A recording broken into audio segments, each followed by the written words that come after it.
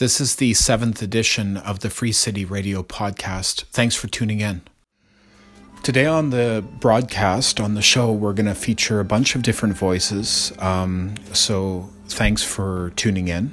Of course, Free City Radio broadcasts on CKUT Radio every Wednesday from 11 a.m. to 11:30. But this podcast version is a bit longer. I also include some more music tracks that I love.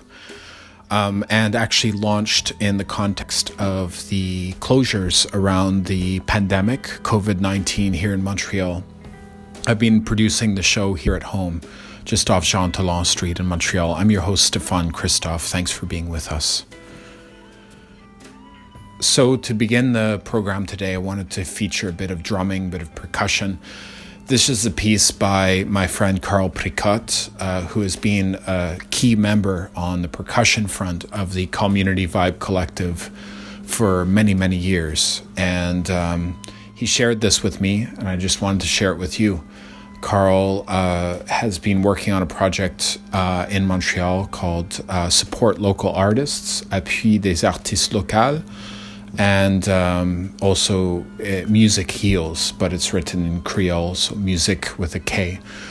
Carl's awesome, father, community artist, so here he is playing djembe.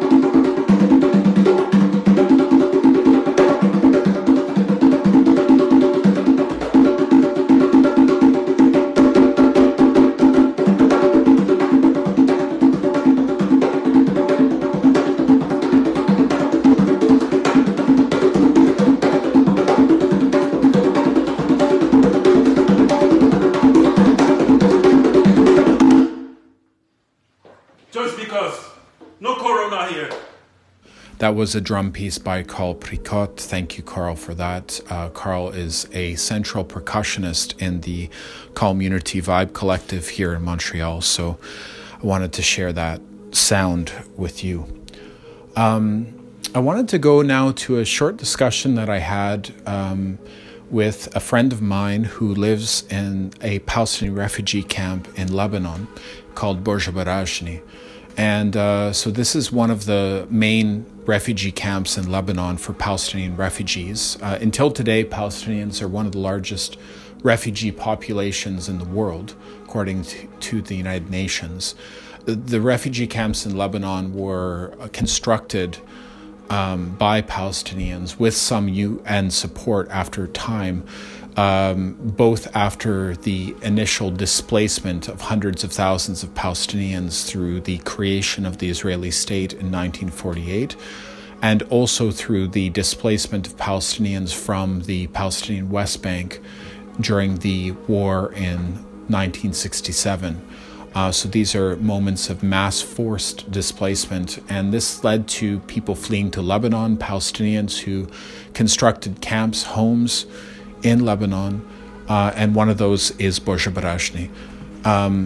Although the camp has evolved from, makeshift shelters to actual buildings, I've visited many times, it's still a very densely populated region of the city, Beirut. It's in the south suburbs of Beirut, not far from the Beirut International Airport, actually. So in the context of a pandemic, it's been really important and essential that the camp has remained clean. So there's a community effort taking place to try to keep the alleyways clean and to practice social distancing. And in the context of a refugee camp, which is only a few square kilometers large, and this is a camp of somewhere between 60 to 80,000 people, you can imagine social distancing is very difficult. So I spoke with a friend of mine who I've known for a long time named Kholoud Hussein, who actually works for the Red Crescent Society in different capacities. That's the Red Cross in the Islamic world. And she talked about what it's been like in Borja Barashni in the context of COVID pandemic. I spoke with Kholoud, who actually was at a hospital in Saida, which is in the south of Lebanon. It's a city about an hour south from Beirut. So we spoke the other day over Messenger, and I recorded our conversation. I just want to share that with you here on Free City Radio.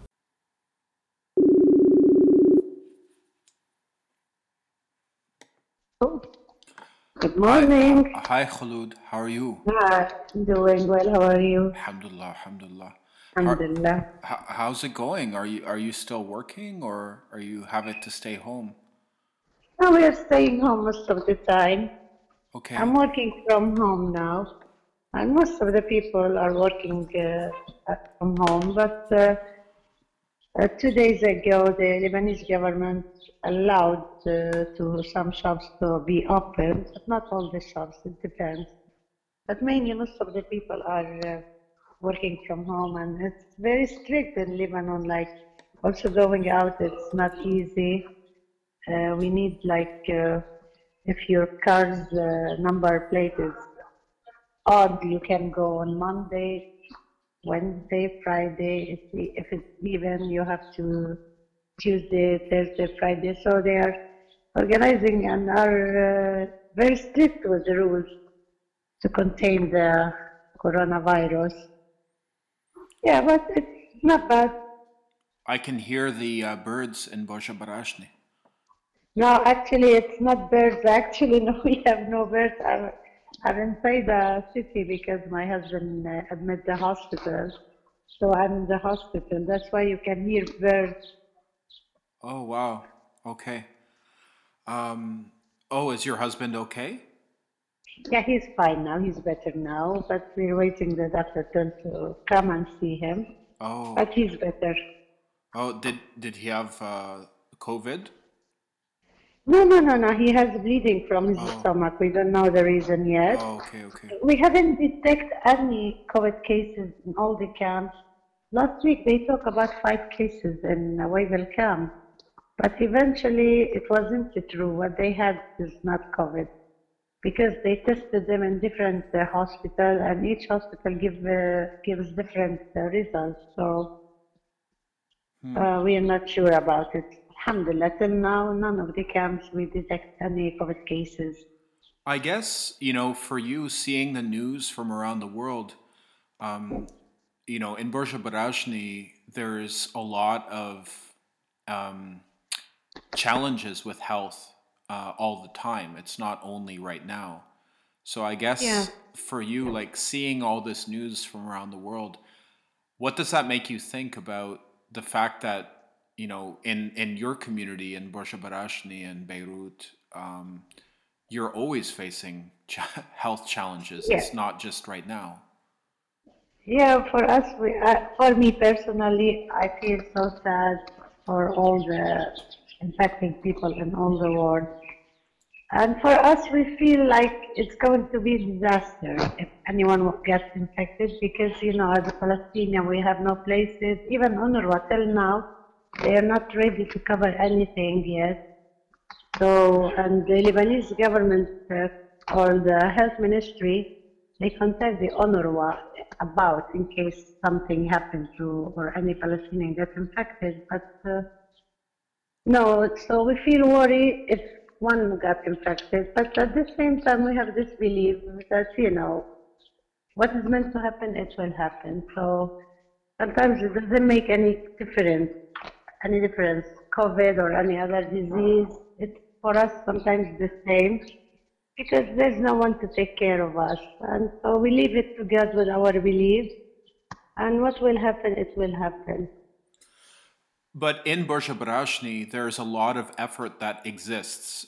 Even though the resources are limited, there's a lot of health efforts which you're involved in. Could you Yeah, yeah, talk about the yeah, yeah. challenges of sustaining healthcare within the Palestinian refugee camp? Yeah, yeah, we have a lot of challenges, even in the camps,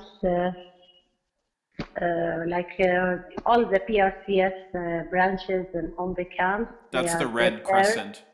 Yeah, yeah, Palestinian Red Crescent, yeah. Society, yeah, they are preparing. Even now, I'm in Hamshari Hospital in Saida. Now they don't admit any cases, like even regular cases, unless it's very urgent. They take a lot of precautions. All the NGOs and all the camps are taking precautions, and they are uh, vaccinate the camps, and even we have an extra job for the garbage collector. They come in the morning, in the afternoon.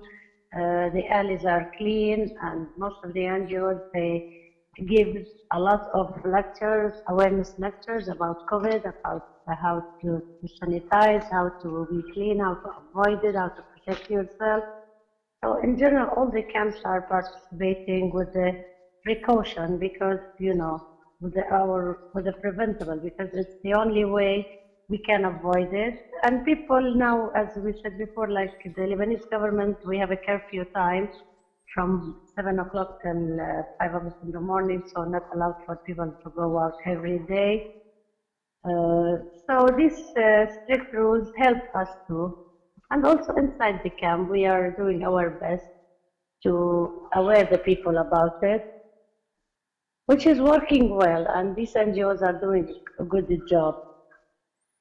Can you, just for people who are listening who don't know where is Borja Barashni and your community, can you just say quickly where it is, and maybe just describe something beautiful and also something difficult of Borja Barashni? Okay.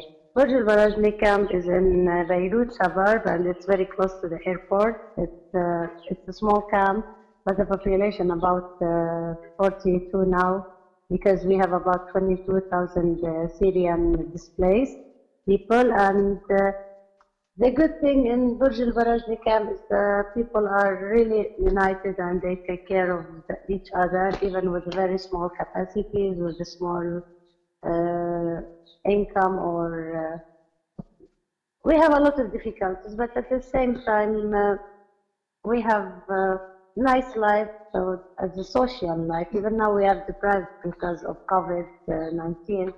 We can't have a social life, normal social life. And we are hoping things will be better for the Palestinian refugee in the camps. Inshallah. Inshallah. That was a discussion I had with Khulud Hussein, who is a Palestinian mother, community activist, and she also works with the Palestinian Red Crescent Society. That's the Red Cross in the Islamic world. She was talking to us from Saida, Lebanon, and lives in the Palestinian refugee camp of Borja Barashni. So, in the context of pandemic, this podcast has been trying to highlight different voices. One voice that I felt it was important to highlight was the voice of the Immigrant Worker Center here in Montreal. And I spoke with Mustafa Hanawi. I did speak with him in a previous podcast, which was more about the economics of disaster. But this is a short discussion we had, and it particularly looks at the campaign that the Immigrant Workers Center has been working on around the rights of the workers of Dollarama. So that's the Dollarama chain.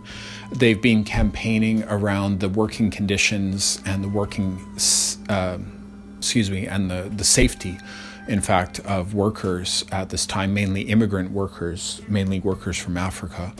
And they actually won some concessions from Dollarama in regards to safety protocols. There's still a long way to go. But I spoke with Mustafa about this campaign for the rights of workers at Dollarama, and importantly, the recent victory that they had. So here's Mustafa. I'm in Montreal with Mustafa Hanawi from the Immigrant Workers Centre, and recently they've been working in the context of the pandemic and the closures of COVID-19 in Montreal on the rights of warehouse workers in Montreal, particularly around a dollar shop that exists in Quebec, which is called Dollarama. And there's a campaign going on around this. So, hey Mustafa, could you talk about the issues that you were bringing up and maybe the conditions you were addressing through the Immigrant Workers Center? So the issues that these workers face, just to give a little context, so Dollarama is a multinational corporation. It operates now in Latin America. It has part ownership by Bain Capital, which is Mitt Romney's hedge fund. And it's a corporation that employs around 20,000 workers. And most of its operations in terms of its warehousing and distribution is similar to that of, let's say, Amazon or of Walmart, right? So this very hyper neoliberal version of just-in-time distribution of goods, right? So that means that a lot of these workers are temp workers in the distribution center. Almost 90% of them are. It is low wages, precarious. So meaning that to be able to fulfill that, most of these workers are racialized. They're Haitian, West African, and living and working under the most harsh conditions without basic health and safety equipment. They're non-unionized. They don't have access to their basic rights. Because they're temp workers, a lot of the time they live in fear because they don't know if they're going to have the job the next day. So those were the conditions sort of prior to the pandemic. And what happened during the pandemic, as what we saw in Amazon and other large workplaces, they became sites of outbreaks as Dollarama in Quebec was declared an essential service because it does sell food items. And as a result, when you have 1,000 people in a badly organized workplace, an employer that refuses to respect people's health and safety rights prior to the pandemic only becomes exasperated during the pandemic. And what we were fighting around and what workers were organizing around was essentially the right to not get sick, essentially the right to be able to live. And unfortunately, a lot of these workers knew that this was going to happen and that workers were going to test positive. These are large workplaces where the turnover is like 20 people a day, new workers, because the conditions are so bad. And they weren't given proper health and safety equipment. They were not given masks or gloves. The equipment wasn't sanitized. Dollarama kept a policy of secrecy in terms of people who have tested positive. So workers on the site didn't even know if other workers had it. They just know that workers were calling in sick, were not showing up. And many felt there was a racialized aspect to it, that many of the white Quebecois workers were staying at home while many of the immigrant workers who are mostly black were still going into work.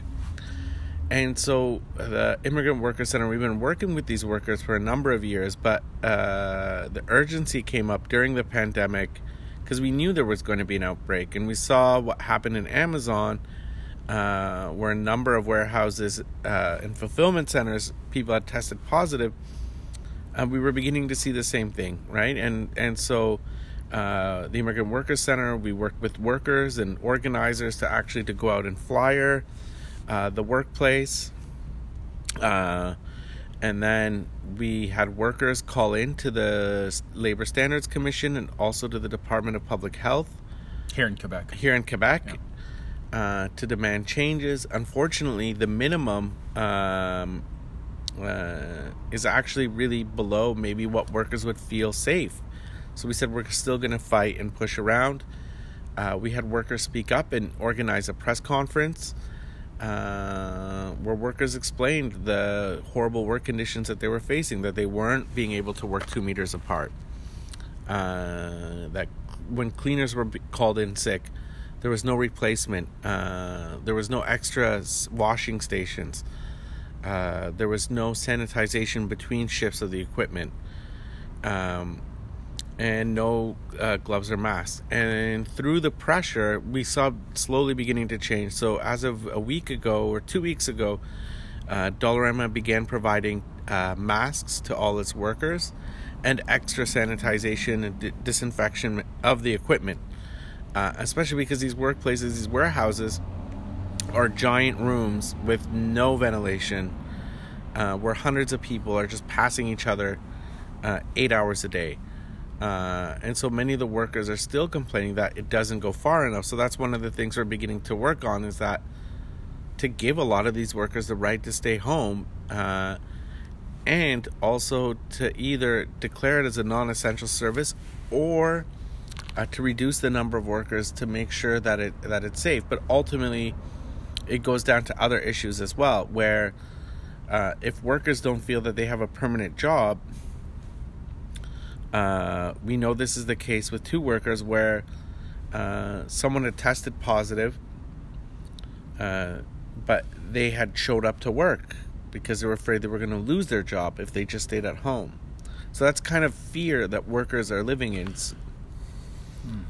So those are like the major issues that we're fighting around still to this moment with workers, and improving the conditions also in the different stores itself.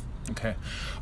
I guess just for people to think about what it took for workers to speak up. I mean, in this context, you mentioned the press conference. I remember that happened about 2 weeks ago. It was through Zoom, but the media here in Montreal and Quebec covered this issue. You work with people. You've also worked in one of these spaces before. Can you just talk about how it was to sort of walk through that process of people deciding they wanted to speak up and getting to that point of saying something? Well, I think what's interesting is that it is true that like a lot of this, when people see things and they see workers in this moment going out, or the walkout in the Amazon in Long Island, or different workers' protests that we're beginning to see, is that a lot of it is spontaneous. And I don't think there's a moment that's definitely heightening workers' will to go out to protest because it's their lives at stake. But also a lot of this is from long-standing organizing. That I think a lot of people just see the moment, right? And so, we've been flyering the Immigrant Workers Center. We've been flyering and working with workers there almost for 10 years now. Holding workshops, facilitating their skills development, fighting around individual cases and their rights, campaigns around precarious work. And so a lot of that is this slow build-up to build those relationships and those trusts with workers that took a long time. So, one worker contacts another worker, and so all of that takes time. And then also in the process, during the pandemic, we began holding virtual labor rights workshops, and we held one physical one with Dollarama workers before it sort of got a bit more sensitive and illegal to actually hold meetings. So, but that process took 5 years, and to build people's confidence and trust. So I mean that. To me is like definitely there's the moment where people now are really scared and they want to speak up, and they're not afraid to speak up because they have something bigger at stake. But I think to be able to reach those people who are even at that point, it took years to get to, and I think we're seeing that take place in all kinds of different contexts. Yeah, I guess last point, that's really interesting because there is sort of a narrative that I'm seeing a lot within activist networks on the left that this is this moment where people rise up and we have to address this situation, or, you know, activists are expressing how there's a need to address this sort of response to the pandemic. But I guess from the perspective of a community organizer, I mean, just if you could underline that sort of idea of the sort of long-term work that builds these capacities. Well, I mean, I think it's about building like institutions that could be rooted actually in these communities that are going to be affected by these crises, right? And I think that's fundamentally the role, because when you have these institutions and these organizations, you're actually able to catch those moments, right? When we fly in as activists to sort of just say, oh, there's a moment, we got to respond and we should respond, which is, you know, a good sense. But at the same time, what needs to happen is, or the point I think that this moment shows is that long-term strategy and that kind of long-term building of institutions that are grounded is really central to be able to how the left can actually navigate these moments. So, and really be vehicles for people's frustrations, their grievances, and to be able to launch those kinds of campaigns, but without that kind of long-term institution. And I think it's going to be really important afterwards, right? That there's going to be a huge battle afterwards. And I think in Quebec, in Canada, the Canadian context, it is true. Low-wage workers did get a bump in their wages. So how do we keep defending it, right, against these large multinationals? Are they going to respect certain health and safety protocols? Is there going to be a second wave? And we know this is affecting, like, in Montreal, for example, now the neighborhood with the largest infection rate is Montreal North, which is a predominantly Haitian immigrant working class neighborhood, and that directly correlates to people's working conditions, right? So that directly relates to the kind of the economic system and the injustice people are facing in their workplace and sort of the neglect, right? And I don't think those issues are going to go away. So I think if we don't have the kind of organizations or institutions that can respond now, then I think we need to start kind of building the ones that can propel this stuff long term, not just to respond to this crisis, but then the deeper issues. And because we know these kind of not just pandemics, but these crises happen again and again, and so our ability to respond isn't just about placing ideas out there, but about building institutions that can actually solidify and make those ideas a reality. Mm-hmm. So this segment is for the Brick Media's this segment is for Brick Media's podcast, Brooklyn, USA. And so, yeah, I just wanted to ask you from Montreal, what do you want to say to people who are listening in Brooklyn? Stay safe, and in solidarity with everyone in Brooklyn and in New York who is still deep in this, and that a lot of inspiring organizing and work is coming out of there, and being able to sort of also highlight, I think, what's not actually only taking place in the U.S. and sort of even the perspective, talking about Dollarama or what we're seeing now in Sweden or in the U.K. is sort of the racialized aspect of this virus. And unfortunately, due to the actual grim nature of the reality in the U.S., it's not just a U.S. phenomenon, but I think because activists have been pushing those politics, have helped also shed an important light on who's actually affected by this pandemic in other contexts. as well. That was Mustafa Hennawi from the Immigrant Workers Center talking about the campaign that they've been working on to demand more safe working conditions within the context of Dollarama. I wanted to say also that that interview is produced for a collaboration with the Brooklyn, USA podcast of Brick Media. That is a community media arts center in Brooklyn, New York, who will also be broadcasting this interview with Mustafa. Now I wanted to share with you a sound piece, a story that was sent to me from a friend in Tehran, in Iran, named Benoud, who works on the project Thesimal. You can find them at thesimal.com. Benoud sent this report on being an artist in Iran at this moment of pandemic. Hello, I'm Behnoud. I'm as known as Thesimal.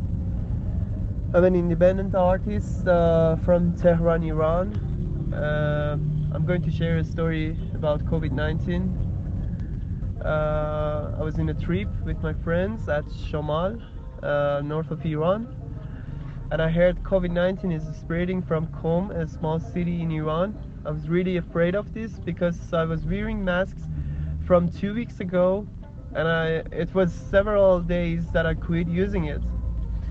We were in a house completely isolated from outside. We could just go out for shopping foods, and we had to accept the risk because otherwise we had nothing to eat, a huge stress. The border between cities were going to close, and there were a lot of rumors. We had to stay in Shomal because we didn't really know what's going on. We stayed 2 weeks. It was not good, not bad. A trip with the stress of your death or your family members. For me, it was really hard because I didn't know what's happening in my home. But in the other hand, we had a chance to go to a forest. We made a video art with my friend, one of the talented one, Ami Hossein. It was about cows, and it turned too harsh, maybe because of the stress. After 2 weeks, we returned to Tehran. It was a completely dead city, and I've never seen Tehran like this because it's usually a crowded city. And that's all. Thank you for listening, and hope you enjoy it. Thank you, Benoud, for sharing this story from Iran here on Free City Radio. So next, I wanted to play a piece of music by a Montreal ensemble that features members of the Community Vibe Collective. That's Dark Matter. So here we go. I am a descendant of Africans who were kidnapped and brought to the Americas as slaves. I spent my early childhood in the racist segregated South. I later moved to the northern part of the country,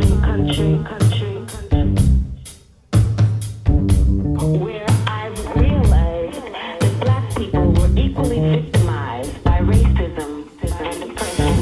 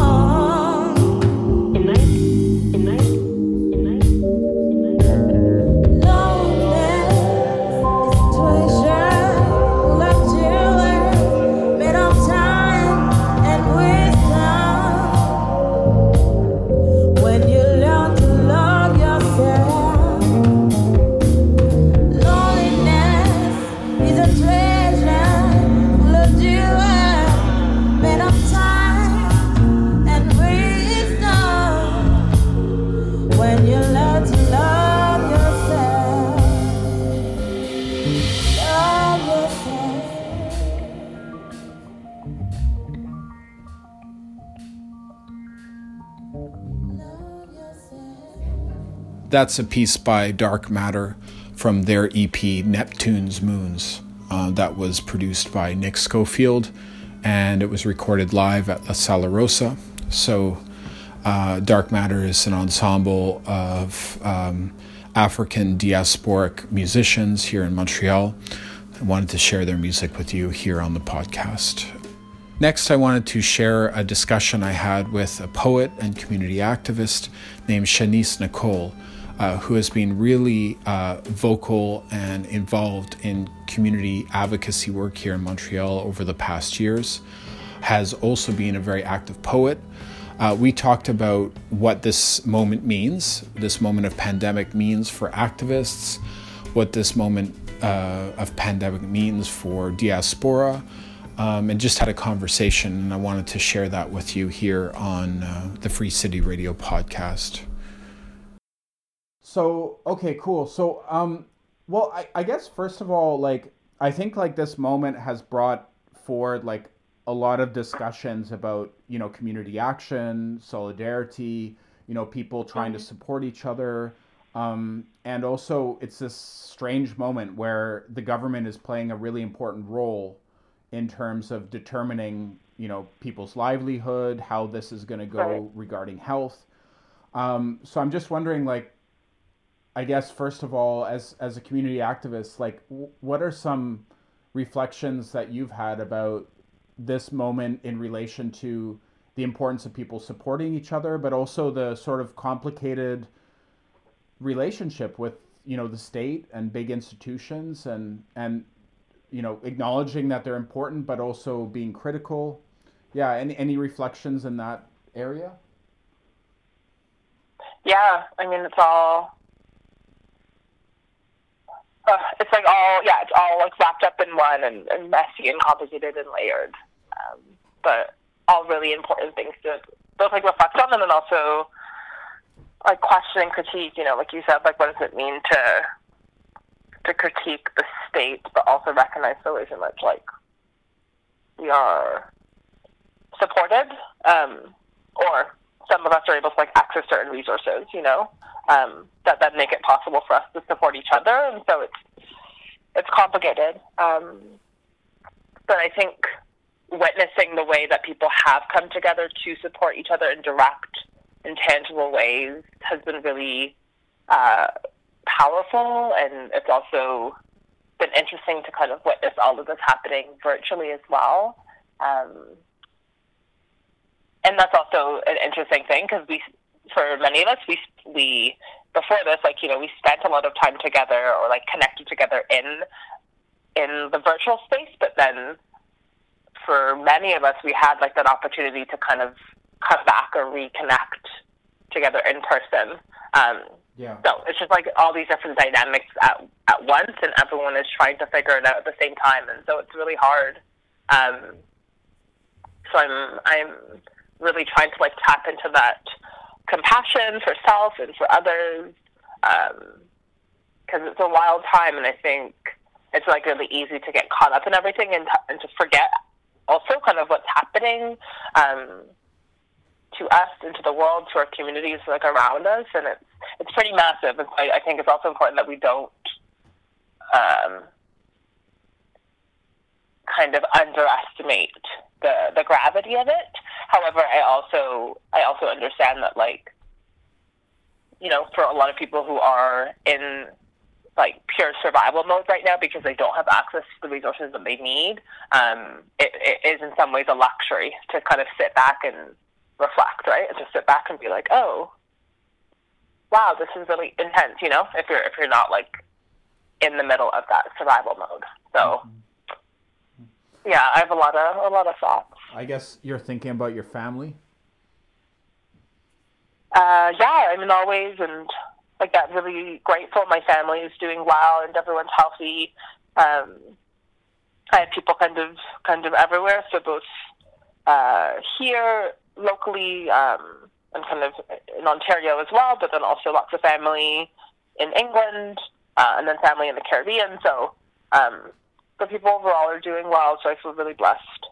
Mm-hmm. and lucky. And my partner's brother plays hockey in France, and so he was stuck there for a little bit, but he got back safely, and so we were really, really happy to receive him and to have him home. Right on, right on. Yeah. So in terms of like, I feel like in some ways there's this idea that, you know, the government takes these actions and there's sort of this benevolence in Canada, you know, okay, well, they've taken action to support people who've lost their jobs, or the healthcare system has fared relatively well compared to the United States because of the public elements of the healthcare system. But I was wondering, like, I think I at least I felt like that was sort of missing from this narrative was all the work and activist work that has gone into pushing for the creation of employment insurance or of public health care. Right. And yeah, and then also like thinking about like that those things were not just given, you know, that there was there's a community element that's sort of lost in that narrative. Totally, always. I think that's like really important, and thank you for like naming that, because again, and especially right now, because we are like in this kind of virtual space, all of the information that we're being received is coming in a particular way. And I think about the media and the media's narrative around like the government and the role of government, and so it's really easy to kind of get caught up in that idea that that like, yeah, we are being like saved, and all of these things are like kind of free gifts to the people. You know what I mean?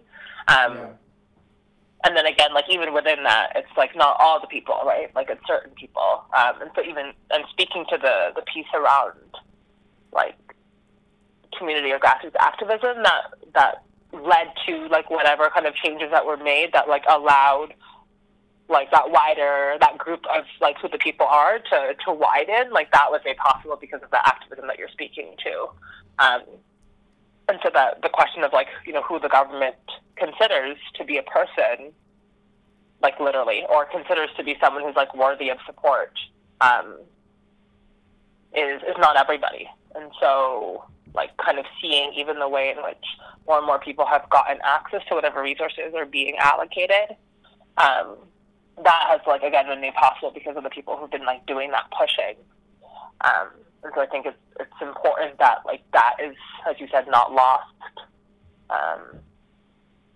Because it's not free, and most importantly, not everyone is being supported. And I think if we continue to push the narrative of like everything is good, Canada is great, everyone's being helped, this is how you do it, without like naming all of the different like gaps and the people who have fallen through those gaps, I think that's like it's dangerous, you know, because a lot of people are being ignored and erased. And so it's like, how do we kind of talk about the complicatedness of like both of these things, or all of these things being true? Yeah. Thanks for that. I thought about like also like you mentioned the Caribbean. Of course, the Caribbean diaspora in Toronto is huge, and not only in Canada but also in the UK, which you mentioned. Right. I mean, in the last few years, there's been, you know, all that attempt to revoke the rights of the Windrush generation, and you know, obviously. Medical workers with origins in the Caribbean or from the Caribbean have played such an important role in public health care within Canada and the UK. Right. Yeah, I don't know if there's anything you'd like to say on that. I mean, nothing in particular. I think like that history really resonates, given that my grandparents migrated from the Caribbean to England, and yeah, so we're like really kind of connected to that like living history of what's happening right now. Again, that question of like who is considered to be a person or who is considered to be worthy is like an ongoing unfortunately kind of question that returns. And also returns, like, no matter where you are, you know, so like this question again of borders comes up. And that, like, you know, it doesn't matter where we are, like these same trends are happening.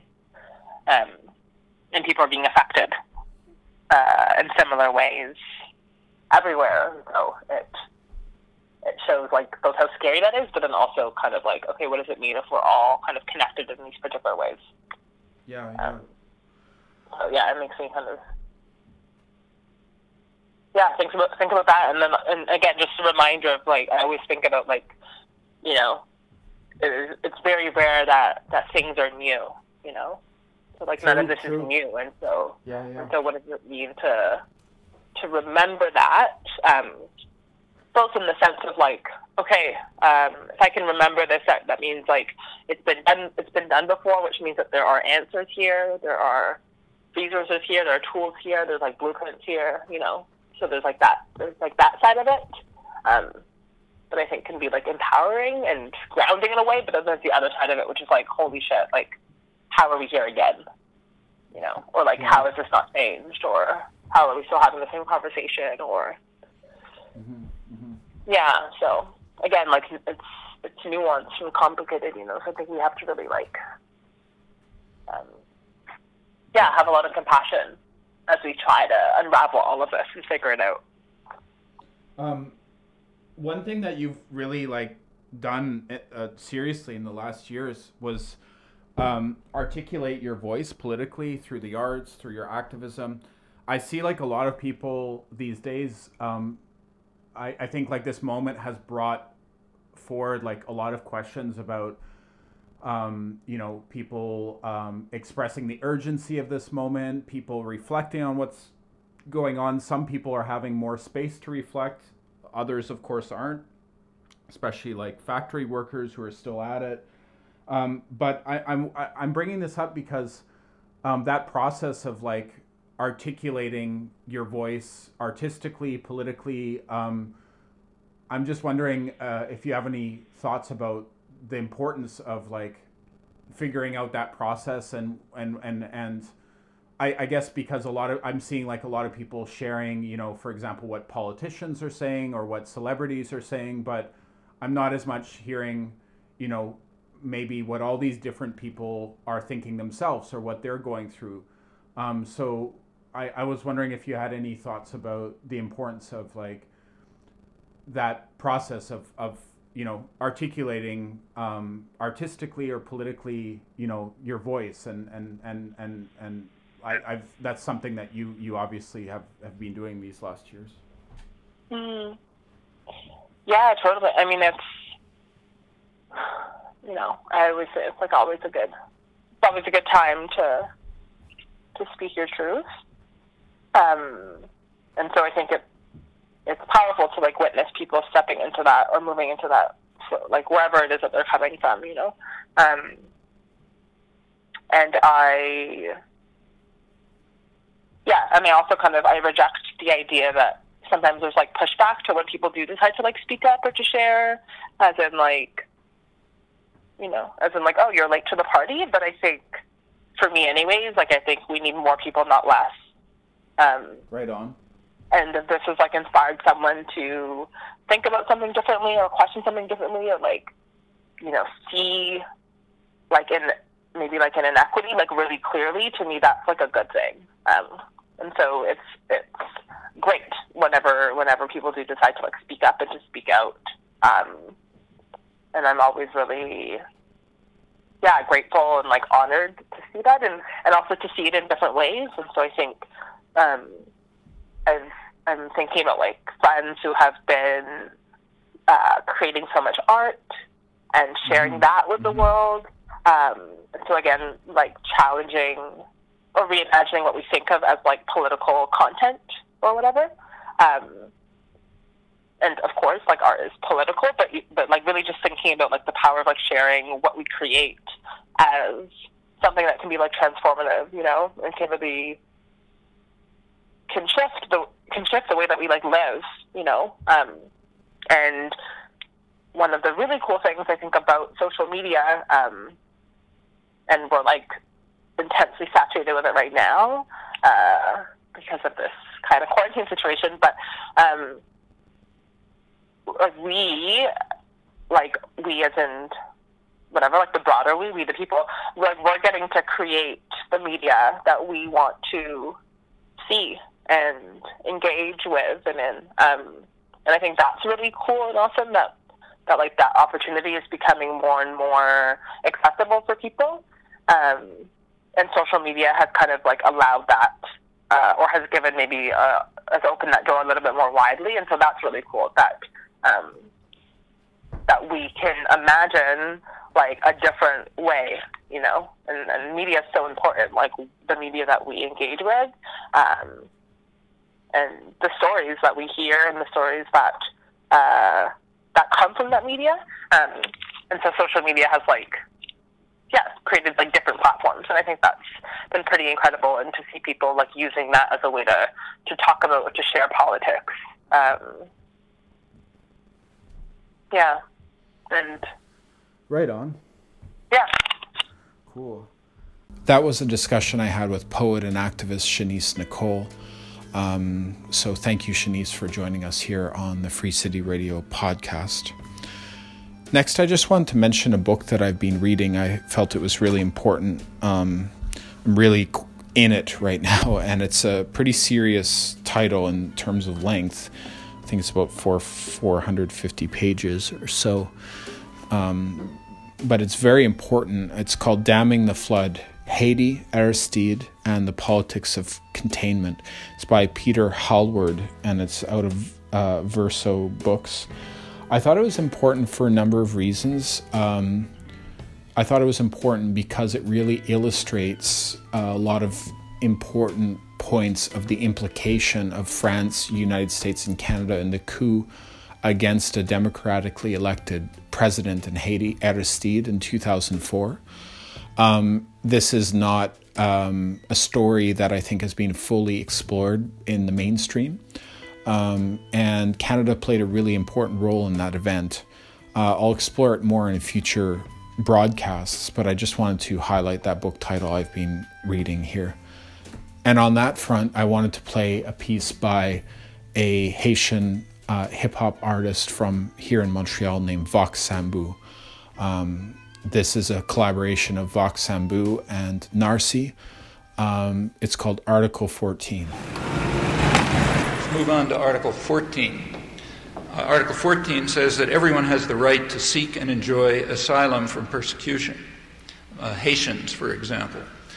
Right in the middle of the Vienna Conference, in fact, just as it opened, 87 more Haitians were captured by Clinton's illegal blockade of the island and forcibly returned to their torture chamber. There was a terrorist military regime at the time which was carrying out brutal murders and assassinations. This event was virtually unmentioned in the press, in the national press, unmentioned in the Boston Globe. It did make page 68, was mentioned in a story on another topic. So that's everyone having the right to seek and enjoy asylum from persecution. Am I a subject to singe and covetous kings? Cups of wine we've been drawn over puppets with strings. Swine merchants seeking divine nurtured mind urgency. Imperial, cereal plated, Syrian mist out came a period. Hatred, a fear of this place. Bearded man with a sneer on his face. And men were brutal Arabs, and the women were sent naked to harems. The mind indulged, the more the story ended. The core conditioning of Orientalist renditions, sword and mentions, giving us an entire new meaning to a British Empire, demeaning a civic bent, gimmick trend. Friend, this isn't end. Colonized crusaders sing papal cheers in the ears of King Faisal the First. Aching the serf cried for what displacement was worth in dollars, disgracing the birth of a nation under guidance of a foreign leader's dirty fists. And all this started in 1936. It's the hurt we lift off our backs for the burden gist. The Western civilization's yearning wish. When I speak to a track like horse bidders and reach for Iraq and course winners, peace with a divorce and a whole cultural Y2K. Before we were judged worthy of freedom by UK lineage and represented by Hussein. People ain't ready for revolution. The perseverance of the Babylon drop heavy love. Evidence, murder, weapon, confession, and fingerprints. They got excuses for the people that they killed and the land they stole. People ain't ready for revolution.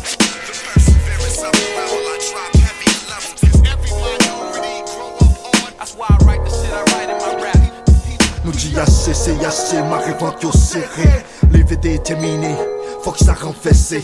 Trop génocide et ça tourne ta coup son acide. Gade timounio, pour yo ta coup c'est plastique. Moi yo ça critique, politique, sans conscience, malhonnête. Assassin, c'est mouvement satanique. Coach Jean-Dominique, Patrice Lumumba. Esprit de pour rester vivant, à Che Guevara. Ta Mandela, combattre pour la justice. Jusqu'à ce que nous gagne victoire, nous reconnaître qui s'agisse. Pas une bonne panique, si ce traité de combourrique. Grand-papa de mourir, c'est pour une décapane nos existence. Ou kidnapper toute forme de factory, gitane en silence. Penser ça fait sens, puis à nager dans souffrance. Petit esclavage, on bien droit, yo pas égal devant la loi. Sans représentant, yo kidnappé dans noir. It's time for revolution, this is our mission. Exécution n'importe façon, we get no protection. Trop jeunes garçons petits quand sont avec la raison. Son système de pendaison, détrine à poison. Yo assez tellement yo fait tout le monde dosado. Pour intérêt yo, j'étais dans le bateau. L'enrivé yo traité nous tant qu'on sont dans le salaud. Men guess sans caco, yo joue avec yo. People ain't ready for revolution. The perseverance of the rebel, I drop heavy love. Evidence, murder, weapon, confession, and fingerprints. They got excuses for the people that they killed and the land they stole. People ain't ready for revolution. The perseverance of the rebel, I drop heavy love. That's why I write the shit I write in my rap. Pointing us all over the map. Rapping get shot in their back and fire back. Let me just finish by saying that there's a lot to say about this, but this is not the first time that this has happened. It's important to remember. It's happened many times. The period that we're now in is very much like the 1890s. It's very much like the 1920s. In the 1920s, this was the period of big mass production. That's when the automobile business was taken off and so on. Working people were completely powerless. There were no unions, they had no voice in anything that was going on. Anything they did was at the will of employers.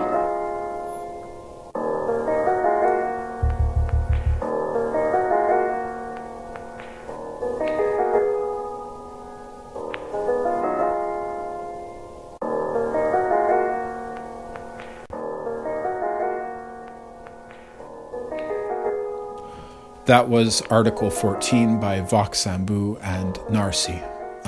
Check out both of their work. Vox performed for many years with Nomadic Massive, as did Narcy. Both are doing awesome solo work these days. And I wanted to also mention, recently I watched a film called America. It's a really powerful drama film. I'd seen it quite some time ago, but I rewatched it recently, and it's just a powerful film about immigration, identity, oppression, perseverance. It's really one of the best films I've seen in a while. I cried, I laughed, I smiled, I found it beautiful. It's such a great film. It's about a Palestinian woman and her son immigrating from the West Bank of Palestine under occupation to Chicago to live with their relatives and try to establish a new life in the Chicago suburbs. It's a really beautiful film. It's called America. So now on the show, I wanted to highlight a discussion I had with Ibrahim Marashi, who's an author and a professor. He contributes regularly to The Guardian and to Al Jazeera. I wanted to talk to him because he has been really following closely the politics of conflict between the United States and Iran. I think his texts have been very fair, very grounded, and insightful. So I wanted to talk to him about the ways in which the sanctions that are being held over Iran by the United States, but also by Canada, are affecting the fight against the pandemic in Iran, how they're affecting the public healthcare system. I'm sharing this because there has been a campaign that I've been trying to support here in Canada through the Courage Coalition. That's couragecoalition.ca. We have been working on a campaign called End Iran Sanctions Canada, with that hashtag End Iran Sanctions Canada. And this really is a campaign not to try to take a position vis-a-vis the policies of the Iranian government, but to say that in a time of crisis, in a time of pandemic, sanctions that affect the public healthcare system in Iran are not acceptable, because if a pandemic sustains itself in one part of the world, it affects all of the world. And of course, just on a basic human level, allowing these sanctions to continue, which block access financially for the Iranian public healthcare system for things like ventilators and scanners, is just not acceptable. But I wanted to talk with Ibrahim because he is an expert on these issues, writes about them regularly. So here's our conversation. I'm on the line with Ibrahim El-Marashi, who is a professor of contemporary history on the Middle East, who's joining us right now from California. Hey, how you doing? Very good, thank you. How are you? Good, thanks. So, I mean, to be honest with you, there has been some media coverage, I'm sure you've seen it, about the pandemic's effects on Iran. It was more serious at the beginning of the global pandemic, especially when there was some impact within the Iranian government. But I wanted to particularly ask you about the ways that sanctions are affecting the fight against the pandemic, not only in Iran, but how that touches or affects the whole global addressing of the pandemic. Well, the sanctions that were imposed on Iran, as well as from the global perspective, the global campaign against COVID-19 are both reflective of what I would argue are flawed Trump administration policies that focuses on maximizing American interests over global cooperation. The sanctions on Iran were opposed because the U.S. withdrew from a multilateral Iran nuclear deal.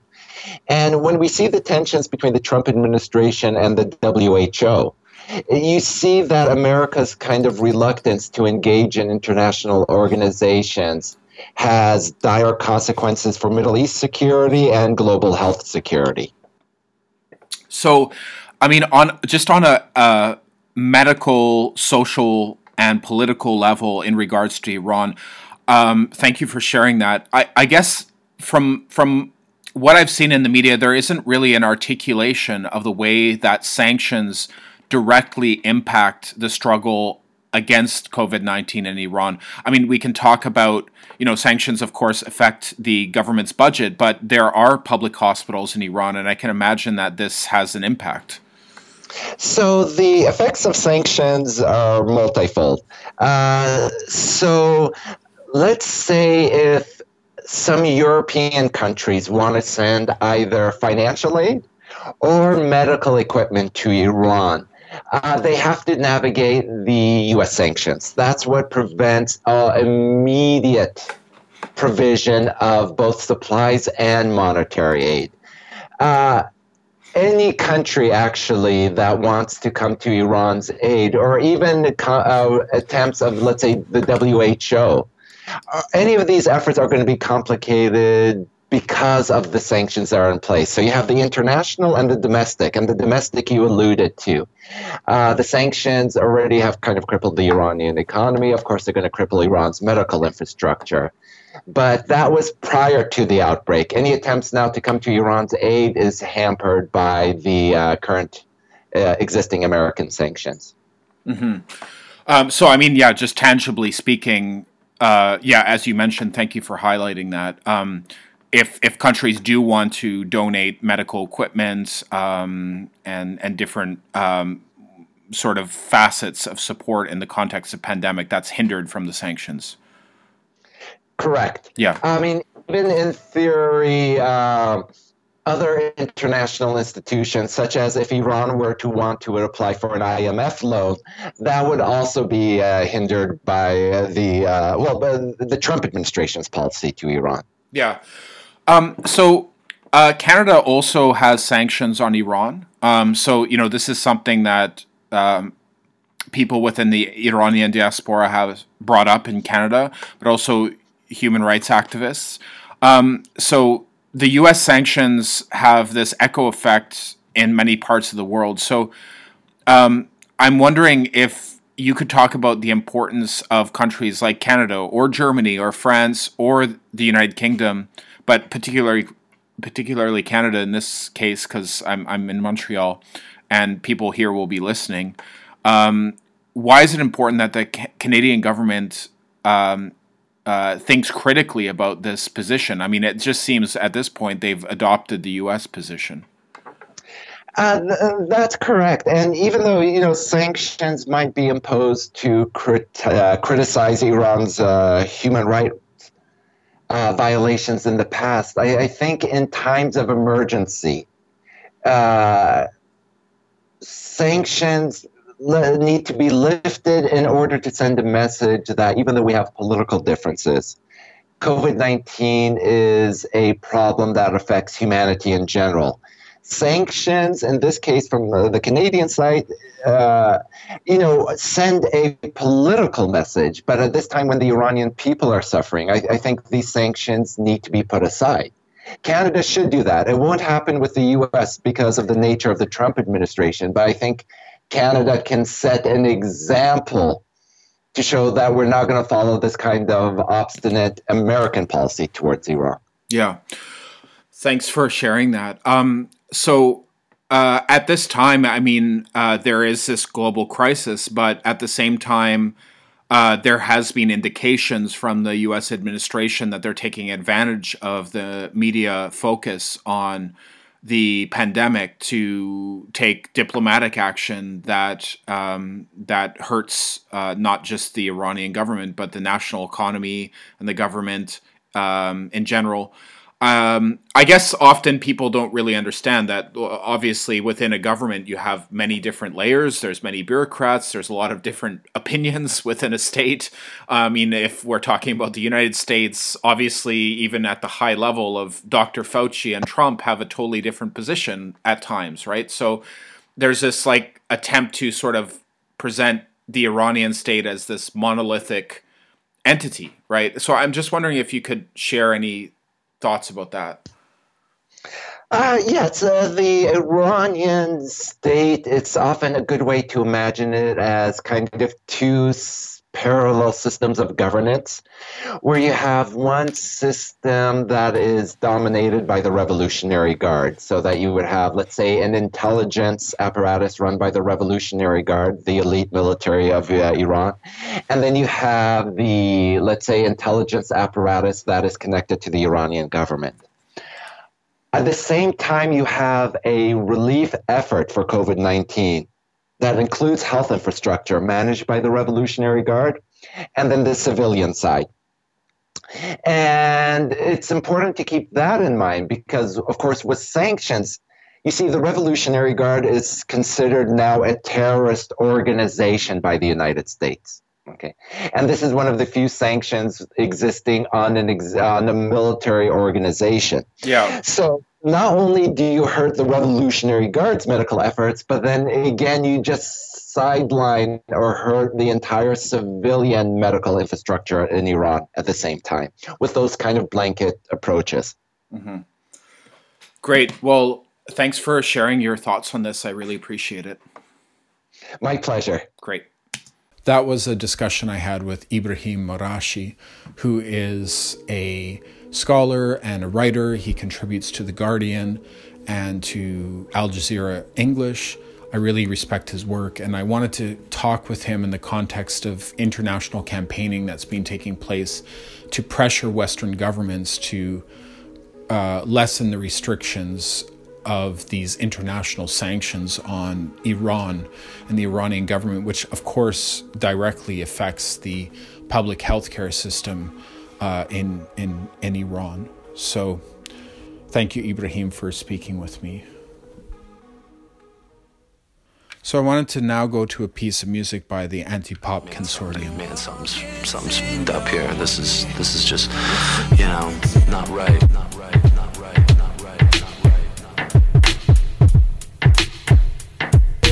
Left my crib and slid like some barbecue ribs. Hit the bridge at 80, puffin' a twig, listen to Big.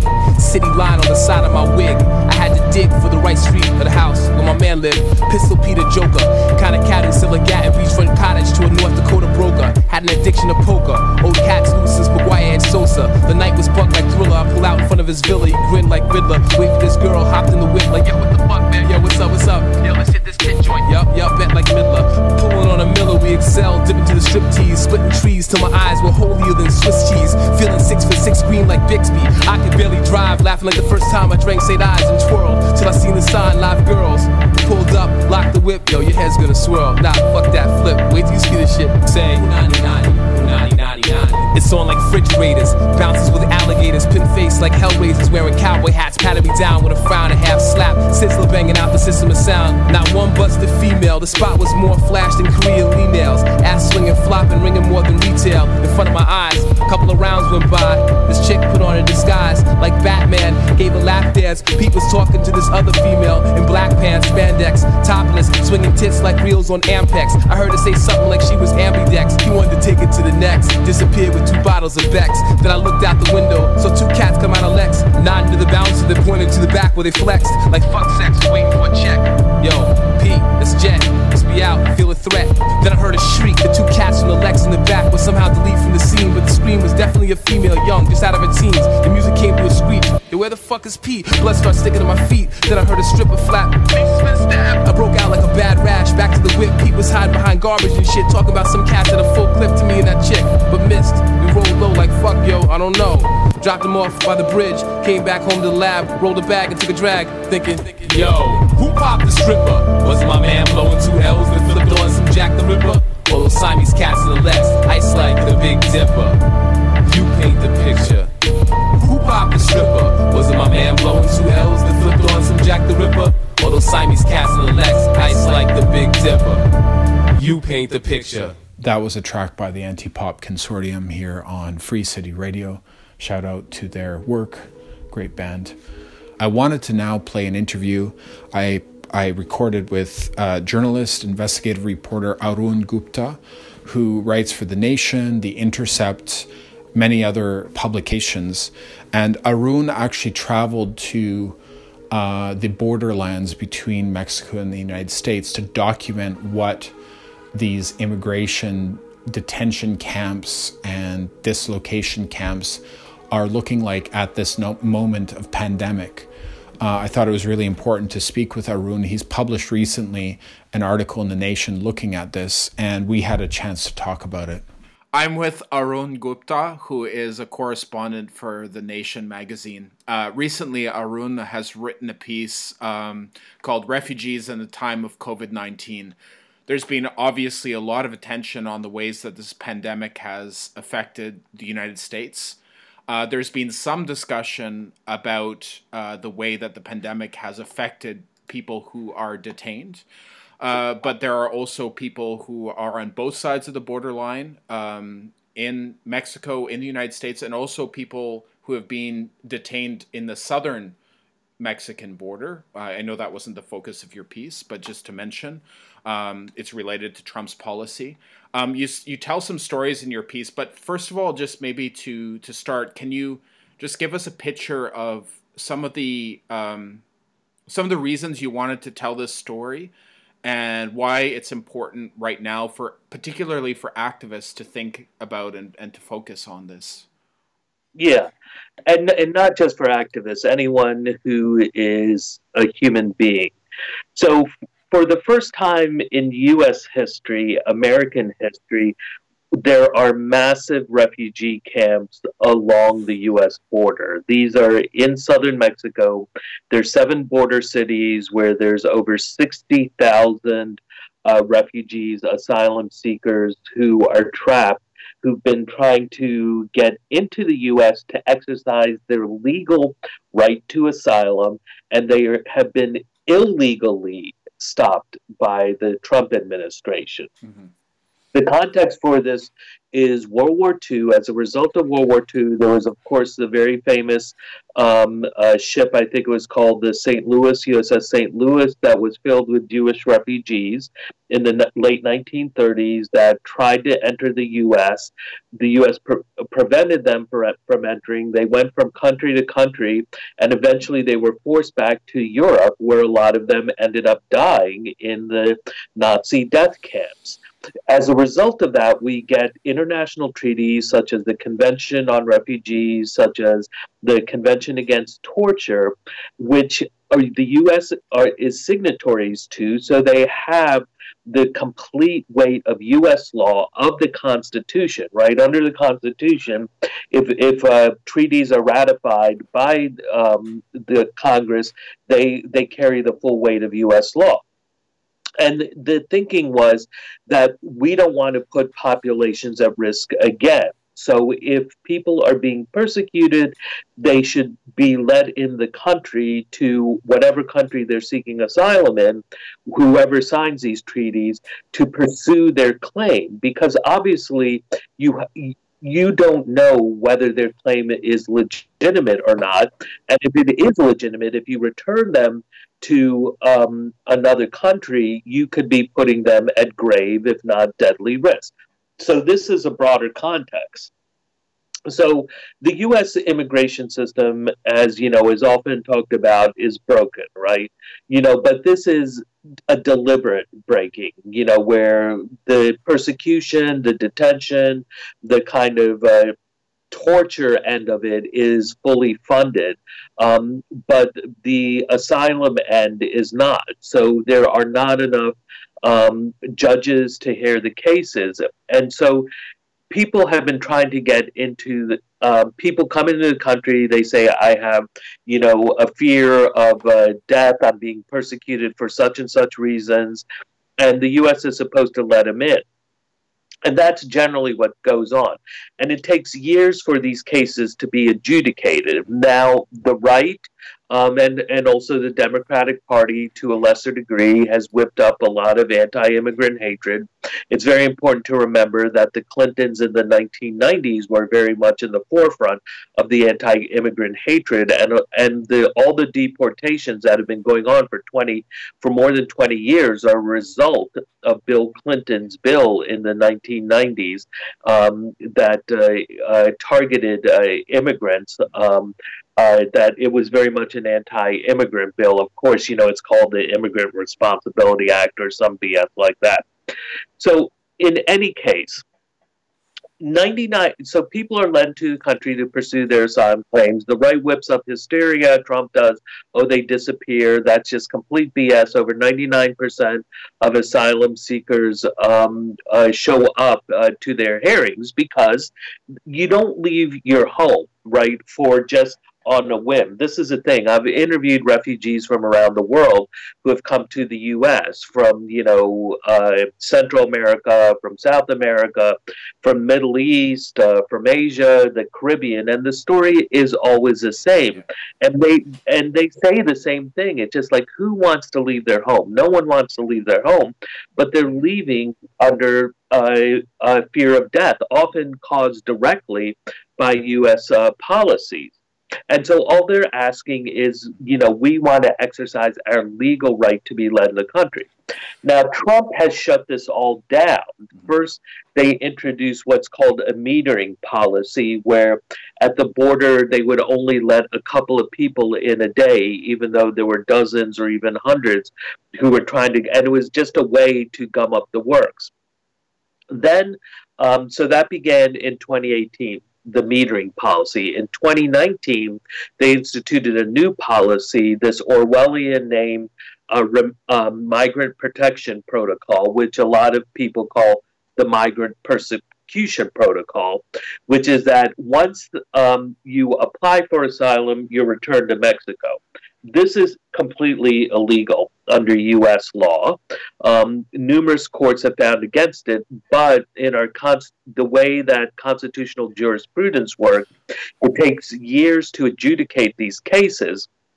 And now we have, a far-right ideological Supreme Court that will basically rubber stamp whatever atrocity Trump wants to pass. So, we have a Muslim ban that was passed, right? You can't get any more unconstitutional than that, equal protection under the law, but they still pass it. We now also have the Supreme Court approved of Trump's, cutting off any sort of government programs, even things like Medicare or Medicaid to legal immigrants. Again, they're being treated unequally under the law. So as a result of this, you have these camps, 7 camps, 60,000 refugees. The number fluctuates a lot. It's been growing, but recently it started to drop because of the coronavirus pandemic. And I went down to one of the refugee camps in Matamoros, Mexico, which is in basically the northeast tip of Mexico, right across from Brownsville, Texas. It's literally right across a footbridge. And so I spent, my partner Michelle Fawcett and we spent the better part of the week there talking to refugees, interviewing aid workers, and getting a sense of life in the camp and listening to people's stories. So you spoke to a number of people. One striking story is the Sidewalk School. And you speak to the founder, Felicia Samponaro, and she speaks about her work to support children who are within families who are claiming asylum. I feel like, of course, there is like a lot of media coverage that tries to maybe give special interest stories and doesn't focus on the systemic issues, which you have been talking about. But your story here in The Nation that came out quite recently called Refugees in the Time of COVID-19 both talks about the systemic issues, but you highlight some of the ways that people are fighting to retain dignity and also to support the human rights of kids, who are in this situation. I mean, in this case, the right to education. Could you tell us a bit about that case? Yeah, so Felicia she comes from Houston, Texas, and she came down to the border. She saw what was happening in 2019, and we met all these Americans who, the vast majority of them, have since left very reluctantly because of the pandemic. But she was one of those. She's still down there. She came down there because she says once you see what's going on, you can't leave. She basically gave up her entire life and moved down to the border region to start up a school for the children. It's called the Sidewalk School because the classes are held on the sidewalk under basically the pavilion of the Institute for National Migration. This is the Mexican state, the governmental body that handles issues related to migration. Mm-hmm. And so what they're just trying to do is they're trying to give kids basic education.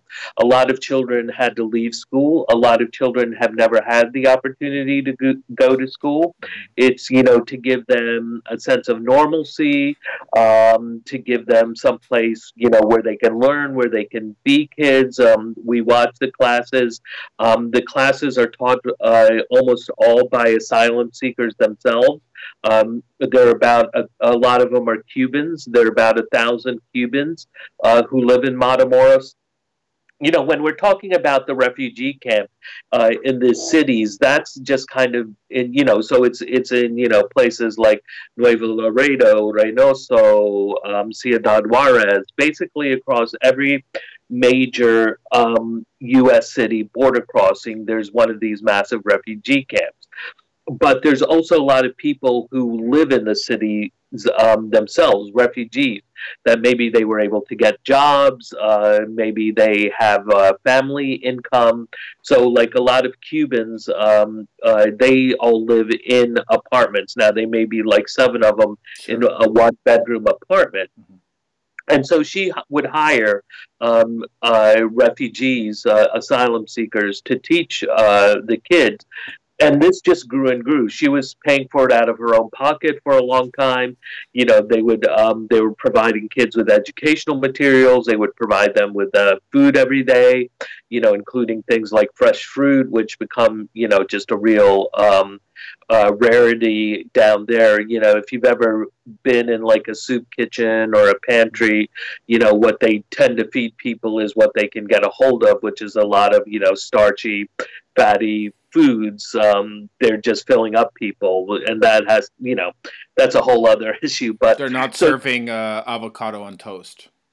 No, not that. And so they've been able to continue with the school because they got a donation. As the school developed, more and more stories started to be written. And then eventually, and the cost kept increasing. You know, they are teaching something like 100 plus kids, and it was like $1,500 a week. But donors have taken up, you know, paying for the entire cost of the school. And then they got a donation of over 100 tablets, as well as personal protection equipment for kids. You know, they've been able to hand them a mask and gloves. And so they're continuing with the school. It's now remote, though. And it was also one of, we believe, at least 4 different schools that were operating in the camp itself. And part of the complexities of what's going on in the camp is, so when you have thousands of people, you actually, like, people would talk about, like, different parts of the camp, you know, and they would name it, you know, like, there's this part, there's that part. And parents generally were inclined to keep children very close to them. Now, there's a number of reasons for this. For one, now Matamoros is, part of the reason Matamoros has gotten a lot of coverage is it's as bad as the situation is, it's the best, it's the safest of the border cities. And that's all relative, of course, right? And what we were told, now this stuff would be very difficult to verify. It would take like months of living down there and making contacts. But what we were told, unverified from numerous sources, was essentially one of the big criminal cartels, the Gulf Cartel, that they controlled the city, they controlled the refugee camp there. And so for them, the refugees were a real source of profit. You know, like just like the U.S. Various criminal syndicates, mafias, they eventually get into legitimate businesses. I once took a class with an economist who is also a Wall Street trader, left-leaning, who claimed that one of the biggest U.S. banks was actually started by a crime family as a front. So in Matamoros, a lot of the legitimate businesses are apparently owned by cartels. So this is manufacturing, this is retailing, they apparently own a lot of real estate, and so they don't want to do anything to kill the goose that laid the golden egg. And so they keep it like relatively safe. And so what we heard was that, well, in a lot of the border cities, there is a lot of extreme violence, and that's more where there are turf wars between various cartels. In Matamoros, what we would hear is there's violence more coming from soldiers, from police, from government workers, or even just people within the camp themselves. You know, we heard stories of young girls being sexually assaulted. So parents would, you know, there was like constant fear of kidnapping.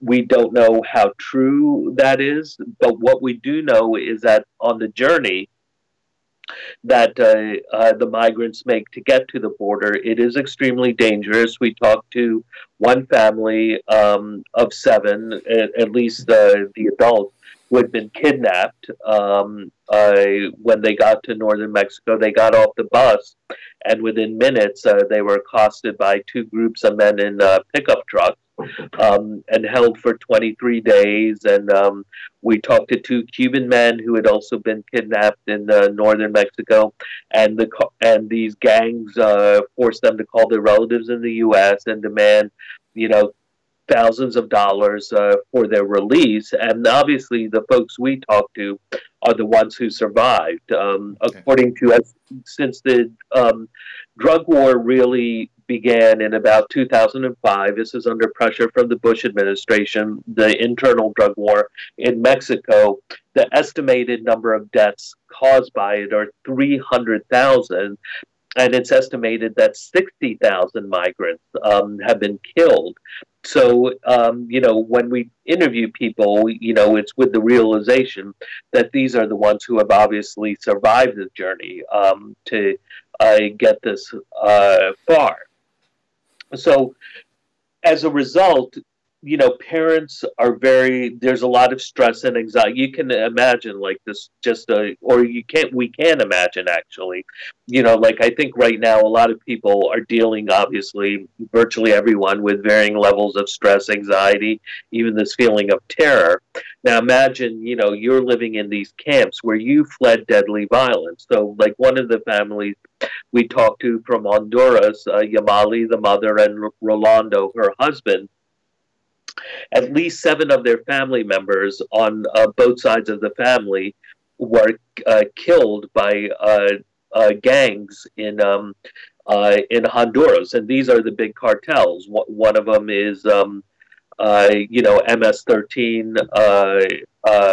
the infamous Salvadoran gang, and the other. It's in the article. It's Calle 18. So the 18th Street Gang, and these are. These are these huge gangs whose networks are all throughout the Americas and in the U.S. And they basically had to flee for their lives. And they had to pay smugglers to cross every single border. And so, they've now been living in this camp for over a year, and it's incredibly stressful. And now they're living with this threat of the pandemic. So I wanted to ask actually specifically about Honduras, and yes, thank you for that context. Because often there isn't a lot of discussion about the ways that the policy of the United States, or also Canada, is connected to displacement, right? And Honduras obviously is a very important example, and we have seen again and again in the last few years a lot of people who are coming to the border. It's not only people from Honduras, but there is an increase in migration from Honduras, and that obviously is related to the U.S. and also Canadian involvement in the coup in Honduras. Maybe we don't have time to get into the entire context, but if you don't mind mentioning a bit of the context. Well, sure. First of all, this is America's backyard, the Monroe Doctrine. I think during especially the period of really brutal U.S. imperialism, gunboat diplomacy, there was something like 7,000 different incidents where the U.S. Violated other countries' sovereignty throughout the Americas. And then you fast forward to modern times where you have Ronald Reagan, who comes in the 1980s, the Central American Wars, the war against the popular government in what was then a very popular revolutionary government, the Sandinistas, the support for the absolutely brutal and genocidal civil wars in Guatemala and El Salvador. Guatemala was officially labeled a genocide, something like 200,000 people killed by this brutal right-wing government, which came to power as a result of the 1954 U.S. coup. This is the origins of MS-13, where you have all these Salvadoran refugees who come to the U.S., some, and they live in these displaced communities. They're basically criminalized. And this is something I've interviewed like lots of refugees. When you are criminalized, what that does to you, of course, you're going to be like, okay, if I'm already seen as a criminal, why shouldn't I, maybe smuggle in some marijuana? Because I need to get ahead. I'm constantly being, taken advantage of. And so this is the origin of the gangs in the U.S. Then under Clinton, they start deporting them en masse to El Salvador, people who had been convicted of crimes, and this spreads the transnational. This creates the transnational networks, and this is also, I think, a parallel to what's going on. Trump has closed down the borders, claiming that. Sorry, I had something. Trump has closed down the borders, claiming that immigration is a threat, which is complete BS. It's not immigrants who are bringing in COVID-19. In fact, the U.S. is deliberately spreading. It's just like the smallpox blankets all over again. The U.S. is deporting all these immigrants to countries like Guatemala, Haiti, El Salvador, completely devastated, virtually no public health infrastructure. They're deporting people who are infected with COVID-19. So this is a form of biological warfare, a biological terrorism that is currently going on. But with respect to Honduras, it was this coup in 2009, completely backed by Hillary Clinton and the Obama administration, that really destabilizes the country, that sends these waves of migrants to the U.S. And this is a direct result of U.S. policy that has created these huge waves of migrants going back decades and decades. Thank you so much for sharing this, Arun. And I really appreciate in your text how you tell the stories of people directly affected and also the community efforts that are taking place to support them. I think just for people to understand, I guess the last point I would ask you about is, given that you mentioned that this particular in this one case, it's not the worst situation, but still, just the literal concept of these refugee camps at the border. You talked about, basically U.S. policy has amounted to remain in Mexico is the goal, migrant protection protocols. But you've talked about how that's the migrant prosecution protocols. The activists are saying that ACLU has been involved in this. I guess maybe to finish, can you, given you've been there, just on a emotional level, on from your, you've been doing this work for so long to uncover these sort of stories. How was it when you saw these camps? Can you describe them? So, they tend to, they're not as orderly as what you will see a lot of refugee camps look like. It's constantly in flux. So when we were there, when they were literally right across from the International Gateway Bridge. When you come down, the checkpoint is right there, and boom, feet from it, the tents begin right in the big plaza. Leading to the border, where all the police, National Guard, cameras, checkpoints are, just hundreds and hundreds of tents. Then there's a levee, and that's where the Rio Grande is, and that's where the bulk of the refugees were. Now they've basically pushed all the refugees out of the plaza onto the levee area. So they're kind of out of sight. And even in Brownsville, people were not aware that, just literally a stone's throw from them was this massive refugee camp. It's the ability to just kind of keep these things out of sight and out of mind is pretty remarkable. And so people live in tents. They have these pallets that they put the tents on, and then tarps. And the Mexican government was kind of reluctantly coming in. So these camps also exist. There's this whole other story of how they exist in this kind of gray space, because neither the Mexican government or the U.S. government wants to label them refugees, because the instant they do, it triggers all these obligations under these treaties that they've signed. Then the UNHCR can come in, and then they're mandated to provide services such as schooling, such as healthcare. So, like Felicia said, it's just of course we want to do this and we want to help, but basically we shouldn't be doing this, right?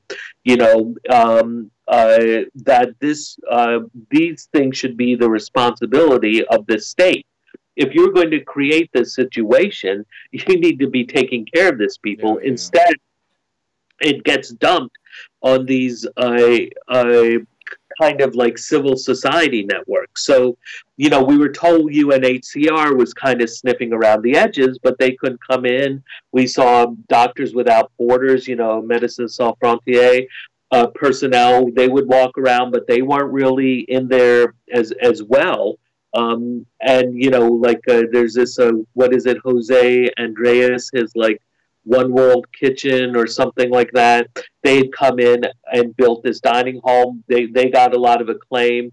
After Hurricane Maria, they served 3.5 million meals in Puerto Rico. So it's all these nonprofit groups that are trying to fill the space that the state will not fill. And so, there are kind of these limited services. There is a clinic. I interviewed them extensively about COVID-19, what, they were treating people for, the conditions there, the One World, I'm not sure I'm getting the name right, but the Jose Andres organization, they had built a dining hall. The Mexican government had built showers and a laundry facility. But, people were still they were living in stress. They were living in fear. There was constant concerns about gangs coming in, because it's not that far, to come from Honduras or El Salvador, and that people who were fleeing violence could potentially be killed. There was often rumors that people were killed or kidnapped. Again, we could never pin anything down for sure. But people were trying to make the best of it. It's both a story of tragedy and resiliency and hope. People, one of the things that really struck me, especially because I used to, used to cook professionally and I'm a chef, is all the makeshift kitchens and, that people would build. And some of them just had these beautiful handmade stoves made out of, clay that they had just fashioned, just absolutely gorgeous. But what struck me was the names, that it was Restaurante El Paso or Vista El Norte, and everyone, Vista to the north, everyone was focused on the United States, on getting in, that this is a promised land. I mean, that's what Yamali and Rolando told us, that America is a promised land, and that it's a nation of laws. And, from their perspective, it really is, given where they're coming from. And all they want is this opportunity to come in the U.S. and just to work hard. And that's a real tragedy, because of the racism of the state, the racism in the country. We can't recognize them for human beings who just want to be given a chance and who could add so much to this country. And their youngest daughter, who is an honor student, she's like, I want to be a lawyer, because I want to help people. And, they could contribute so much to this country. And the U.S. can use, the lifeblood of the U.S. is immigrants. It would be in a pretty bad state if it wasn't for immigrants right now, who do everything from pick the food to cook the food to take care of people in nursing homes. They're the medical doctors. They're the researchers. At every step of the way, it's immigrants who are on the front lines of this pandemic.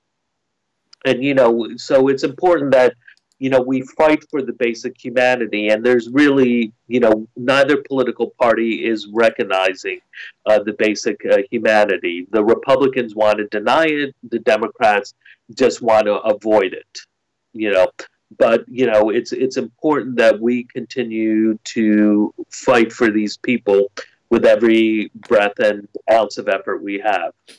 Thank you, Arun, for speaking with us.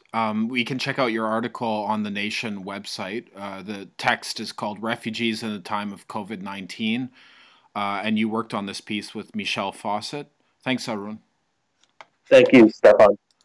That was a discussion I had with Arun Gupta, who is an investigative reporter and journalist who recently published an important piece in The Nation about the conditions of migrants who are forced to live in basically refugee camps at the border of Mexico and the United States in the context of pandemic and the dangers that they face medically, socially, and politically.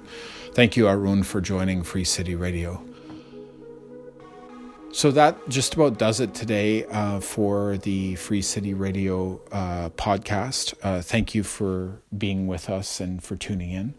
It's been a pleasure to share some discussions and some music with you over this time, and to continue to engage different voices in this podcast format. I just want to say that if you have any suggestions or ideas or feedback about the show, you can write me an email at stefan.cristoff@gmail.com. Also, I'm at Spirodon, Spirodon on Twitter, and you can find me various places. So this is the 6th edition of the Free City Radio podcast. Please subscribe to us on Apple Podcasts. Give us a rating. Really appreciate the feedback and support.